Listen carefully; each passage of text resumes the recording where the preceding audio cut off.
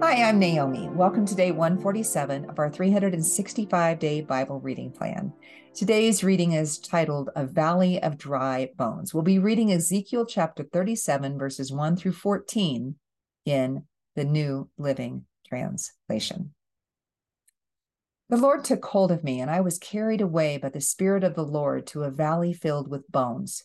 He led me all around among the bones that covered the valley floor. They were scattered everywhere across the ground and were completely dried out. Then he asked me, Son of man, can these bones become living people again? Oh, sovereign Lord, I replied, you alone know the answer to that. Then he said to me, Speak a prophetic message to these bones and say, Dry bones, listen to the word of the Lord. This is what the sovereign Lord says. Look, I'm going to put breath into you and make you live again. I will put flesh and muscles on you and cover you with skin. I will put breath into you and you will come to life. Then you will know that I am the Lord. So I spoke this message just as he told me. Suddenly, as I spoke, there was a rattling noise all across the valley. The bones of each body came together and attached themselves as complete skeletons. Then, as I watched, muscles and flesh formed over the bones, then skin formed to cover their bodies, but they still had no breath in them. Then he said to me, Speak a prophetic message to the winds, Son of man. Speak a prophetic message and say, This is what the sovereign Lord says. Come, O breath, from the four winds, breathe into these dead bodies so they may live again.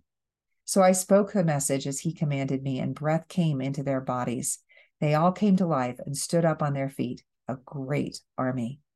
Then he said to me, Son of man, these bones represent the people of Israel. They are saying, We have become old, dry bones. All hope is gone. Our nation is finished. Therefore prophesy to them and say, This is what the sovereign Lord says. O my people, I will open your graves of exile and cause you to rise again. Then I will bring you back to the land of Israel. When this happens, O my people, you will know that I am the Lord. I will put my spirit in you, and you will live again and return home to your own land. Then you will know that I, the Lord, have spoken, and I have done what I said. Yes, the Lord has spoken.